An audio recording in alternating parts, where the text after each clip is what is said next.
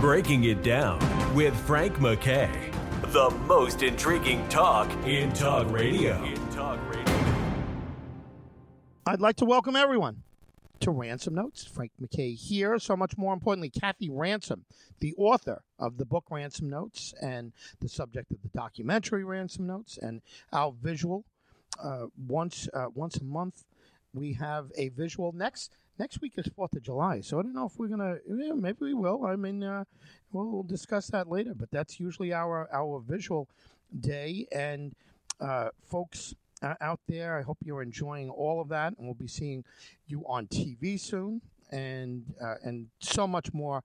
But right now, another Ransom Notes radio show / podcast with our host, Kathy Ransom. Kathy, how are you? I am fine, thank you, Frank. The day is pleasant. I am healthy and well, which is always something to celebrate. And I had a very nice, rewarding, and thoughtful Sunday as we gathered together to worship. It was wonderful. Yeah. Sometimes,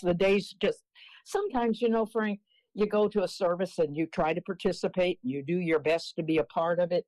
Do you ever let your brain just sort of slip sometimes, though, and you realize, oh my glory, I'm not really concentrating. I've shifted to a problem in life, and I don't know, maybe that doesn't happen to you. Oh, it does. I think it happens to everyone, but certainly happens to me. And I always remember that one line that people talk about, that a negative thought and a positive thought can't share the same spot at the same time. So I always try to, anytime I have a negative thought or an angry thought, I try to move it out right away with a positive thought. It's easier said than done. Well, we had just a really thought-provoking sermon presented so gently and on subjects that are really difficult to share with everybody. They're based on the Bible, they're based on the study, but not everybody wants to accept them or agrees with them or has conflict. And our pastor, presented some of these challenges in such a thoughtful way that, as I wrote him last night, thanking him for having the courage, because sometimes to go out on a limb and share what you believe, and in this position it happens to be what you believe about the Lord and how our lives should be, but going out on a limb anytime takes a little bit of courage, and then to do it in a kind, thoughtful way. And he won 5 stars yesterday.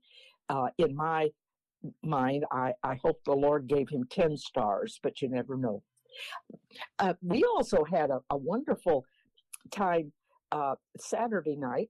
We went out to our local Muni Opera here in town. It's outdoors. Have you ever seen Ragtime? I not the play version, but the movie with Jimmy Cagney, I think, was in it, and it's about the, if I remember correctly, it's about the life of Scott Joplin. Well, I think he's involved in it. It's the basic premise, and I don't want us to take a lot of time to talk about it, but it really is it was so well presented by our local arts groups and singers, and they had been dying to do this for 2 years. They were just ready to do it the summer that everything closed down. And so I know that as artists, they must have been just leaping out to get it out, and they went overboard. But it really talks about, I thought, how appropriate the theme of it is, because it's really looking at 3 different groups of people, social classes, 3 cultures, and how they came together in New York years ago. And I think it was set back in about 1975, when we were beginning to think that perhaps we were not treating all people as equals. So it looks at a very rich white upper class family. The second group are Eastern European immigrants that have come in with great hope and eagerness into our country that they've heard about. And the third is about some African Americans who lived in Harlem, and they were musicians, or he was a musician, and how these 3 families, multiple individuals, react, have terrible problems in the middle, and how they really sort of resolved much of that. And I thought, Frank, that's not too bad a theme for us right now. Some of our issues are different or parallel, but don't you think we have a few problems getting along with each other today? Yeah, it sounds very appropriate, and I don't know that ragtime has anything to do with Scott Joplin. Now that I'm thinking about it, unless it was based, was he loosely based? But anyway, the themes of ragtime though are certainly they in many ways relevant now. I mean, much different times, of course, but we are having a hard time getting along with each other, and it's along race lines and it's along class lines. I don't like to use the word class, but I guess economic class, right? People that have a lot of money, and then people who have less money, and then people who have hardly any money. They have a hard time, balancing all of these things. But you're absolutely right. I mean, the theme that you're talking about sounds pretty relevant to today's times. We've just sort of switched it to, in addition to the issues mentioned, we've added politics, beliefs about how life begins, and we'll talk about that in a later study or talk that we have. But I tell you, you have to be really, really careful as we visit with each other to learn how to be thoughtful and kind, to still believe what you believe, but to do it and to share that belief in a way that's not offensive. And not everybody, well, I'm not always good at it. I get passionate, as you might guess, and sometimes I forget to be as careful in what I say to others. So I think it's a reminder to each of us today that maybe we all need to see ragtime a couple of times and see if we can implement it into our own thoughts and words and actions. But I've got something a little lighter to talk about. Yes. Okay, you're going to have to think with me now. I read recently a piece of a study that came out of Essex, England, out of the university there. University people always like to do studies, and sometimes you laugh at those studies, and sometimes you rejoice because they're so valuable to our life. But they studied 500 people. Obviously, I'm sure the people were not in the U.S. I'm sure it was in their country. So we have to sort of take it with some grain of salt. But the first thing that they studied were the 5 most boring jobs. Do you want to predict what they decided were could you guess even one of the 5 most boring jobs? Let me say this, right as you're saying this, something pops into my mind. I heard, and again, I doubt this is going to be correct, but I heard this expression once used about the men and women that used to take the money to go in for a toll. Now they have Easy Pass and different type of thing where it's automatic pay and all this. But there used to be men and women that would be toll booth collectors. And I heard somebody use the expression calling them vertical coffins. Because, oh my! Yeah, vertical coffins. In other words, they stand straight up, and the person just one after the other changing this, and so I imagine that's a very boring job. But tell me right now, it's not one of them, right? Well, that doesn't happen to be one that came up with 500 people, but I would certainly say that it could easily, if you put it in a list where you might think of that job, because these are just a tad more global than those. And I think as I read them, I think in 4 of the 5, you'll see a common element. Data analysis people who do accounting, tax and insurance people, banking people, and cleaning people. Now, those 5, I know which one I think would be the most boring. Cleaning? Yeah. because it wouldn't be. But I think the other four have sort of a common element. And what would you see as that common element? Well, paperwork and numbers, working with numbers, right? Yeah, and it seems to me it's a little repetitious and a little boring. Yeah. And most of those, unless you were the insurance salesman and went out and made house calls, as some do, and some insurance companies don't do that anymore.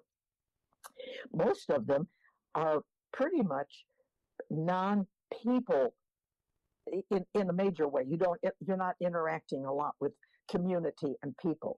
You're basically in front of a screen, in front of a set of books that you're keeping. And that doesn't mean you don't have office workers and things like that, but your job itself is pretty much Lone Ranger. Would that be a fair description? There's always exceptions, but sort of okay? Yeah, I'd go along with that. Okay, so, and I know that yours truly would really not want to do any of those. I mean, I'm not good with numbers. I like people more. Okay, now let's look at, based on that, they looked at and found the most exciting or nice or perfect jobs. Well, maybe not perfect. That's probably not good. Exciting, I think, was the term they used. You want to guess what they might be, or one or two of them? Oh boy. Yeah, let me try that. Race car driver. I mean, pro athlete. Things like that. Television personality, actor, actress. Are any of these hitting? Let me see. Yes, you're right on one, and you're in probably the generic ballpark of another one. Investigative reporter, maybe. Traveling journalist of some kind, right? I'm saying the things that I would find exciting. Lion tamer. I don't think there's lion tamers anymore.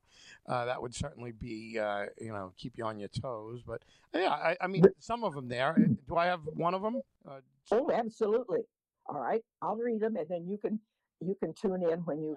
One of them is the performing arts, which doesn't surprise me at all, right, because you have to really love that job if you're going to put yourself out on the stage or on a mic or doing something in front of an audience.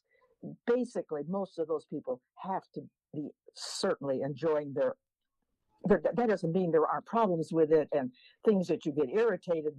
The conductor of the orchestra maybe steps on your toes sometimes because you're not playing the notes just right, or perhaps if you are in the ballet and you keep stubbing your toe, you might get criticized, but you're still, you've got to think it's a pretty exciting job or you wouldn't go through all of that.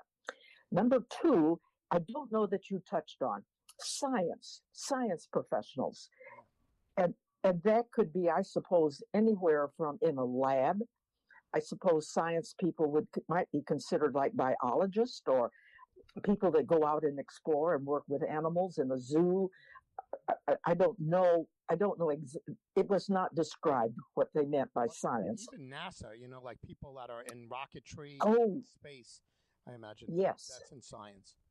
Oh, yeah. And, that's almost exciting because you're right on the cutting edge often of what's happening in technology.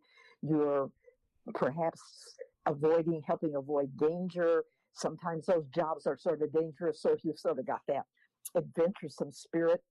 Even if you're scared, you're still having a good time. The third was journalism, and I think you know that and relate, and you alluded to that without any problem. The fourth, and I wholeheartedly agree with this partway, health profession.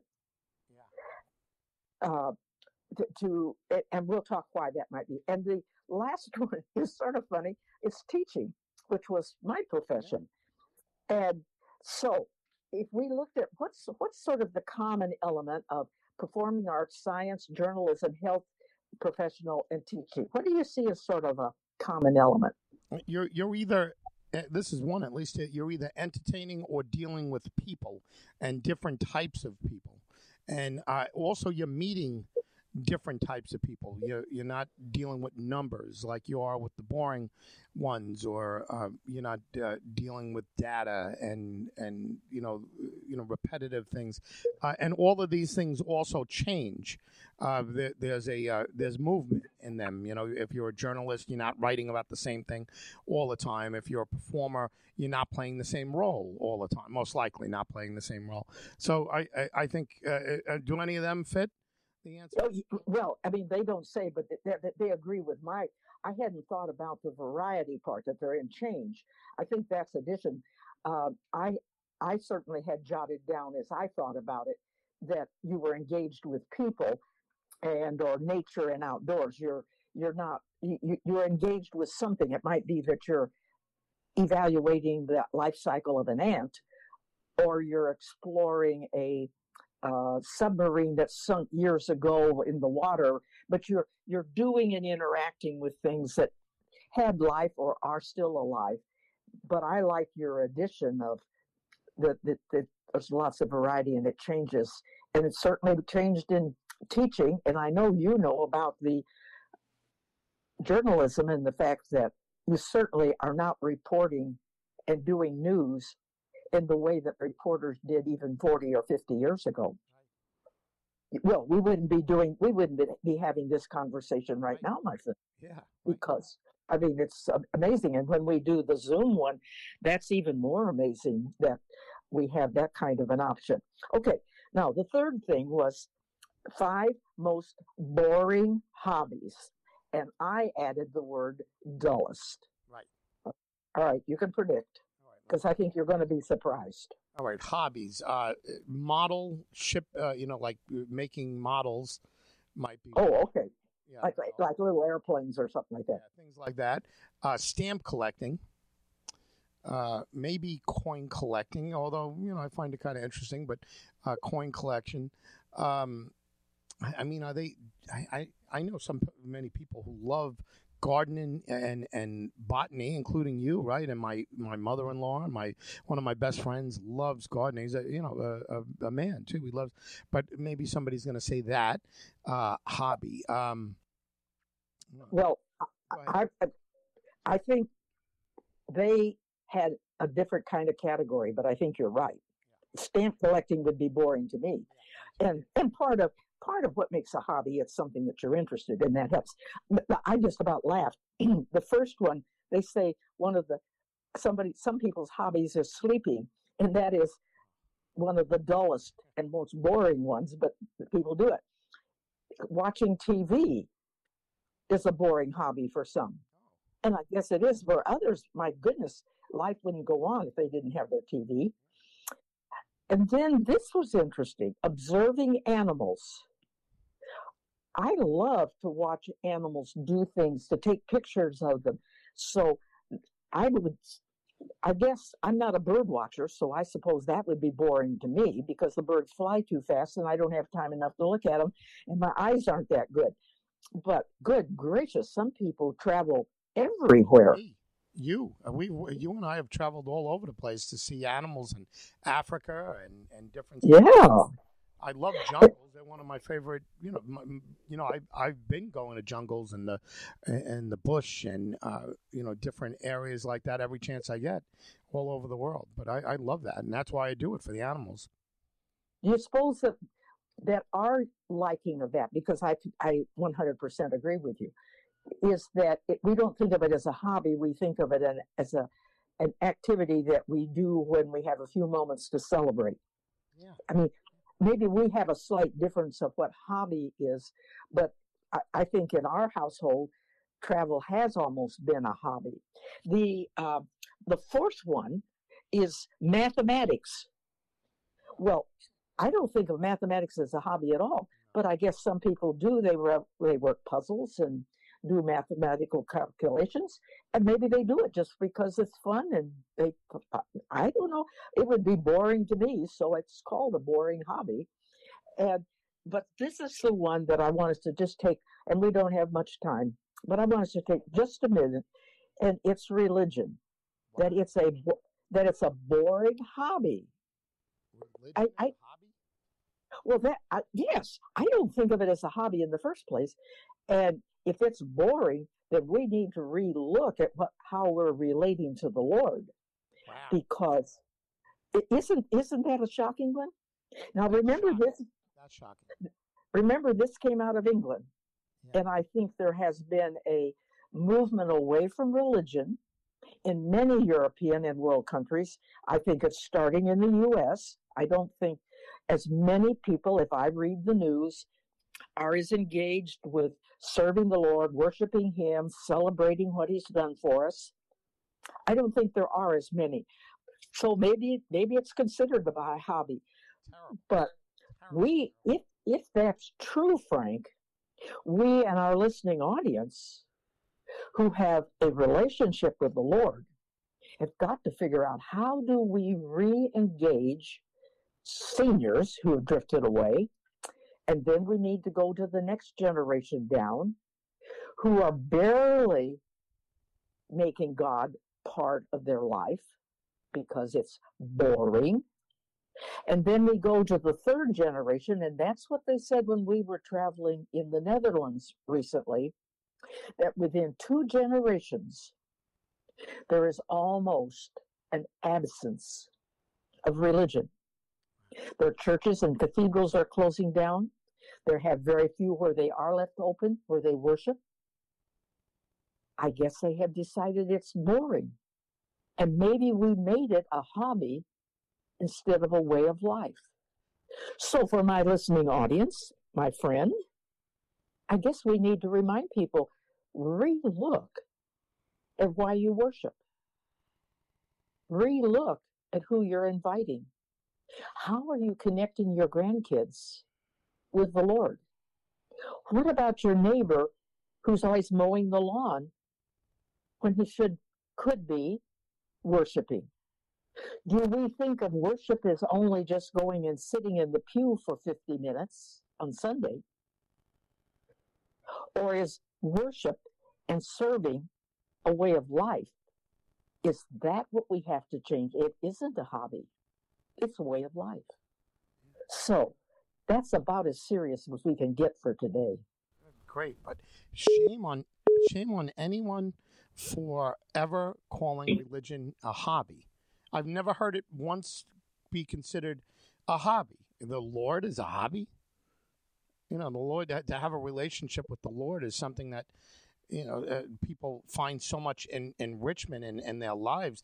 That's part of my everyday life, is my relationship with the Lord. Anyway, that to me is just crazy, a crazy thought. But anyway, the point is well taken, Kathy. Just wonderful job as always. As always. You know what might be fun, Frank, is for people who perhaps listen to this and agree with us or disagree with us that religion is not a hobby.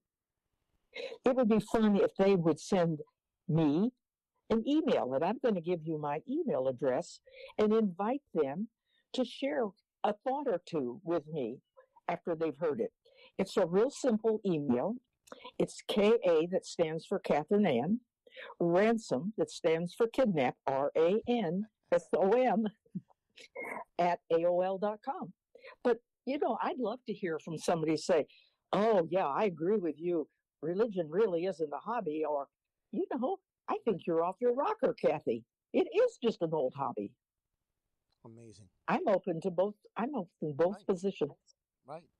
Speak your mind, everyone. Kathy, thank you so much. Thank you. And to everyone out there listening, don't ever think of religion as a hobby. I mean, do what you want. Free will. The Lord gave us free will. But wow, what a terrible, and by the way, boring. I could show you parts of the Bible that you either forgot were there or that where you never thought were there, and it's exciting. But religion is people, and it's about the interaction of people with the Lord, groups of people, and everything else. Kathy Ransom is our host each and every week. Frank McKay here, very proud to be her co-pilot, and we're signing off. We'll see you next time on Ransom Notes. You've been listening to Breaking It Down with Frank McKay, the most intriguing talk in talk radio.